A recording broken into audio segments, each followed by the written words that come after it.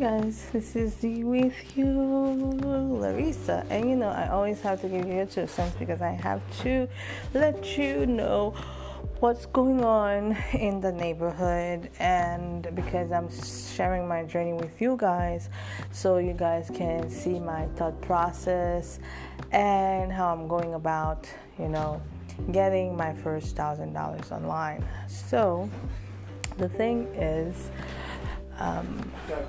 one thing I just thought about was, oh my God, I just thought about it and forgot it. What was I thinking about to talk about? Oh, this is so not great.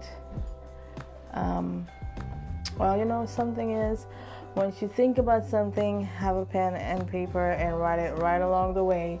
Or you could also, there's a notepad on your phone that you could type it directly so you don't forget, because the mind is not always there to keep all those good information, those good nuggets as you go along the way. So grab your pen and paper, or have your notebook handy, or your notepad on your phone handy when those ideas comes up running to you. Okay, so whenever I remember what I was gonna say again, I will hop on and give you another 2 cents. Again, with you is Larissa, so I'll talk to you guys again following. Bye.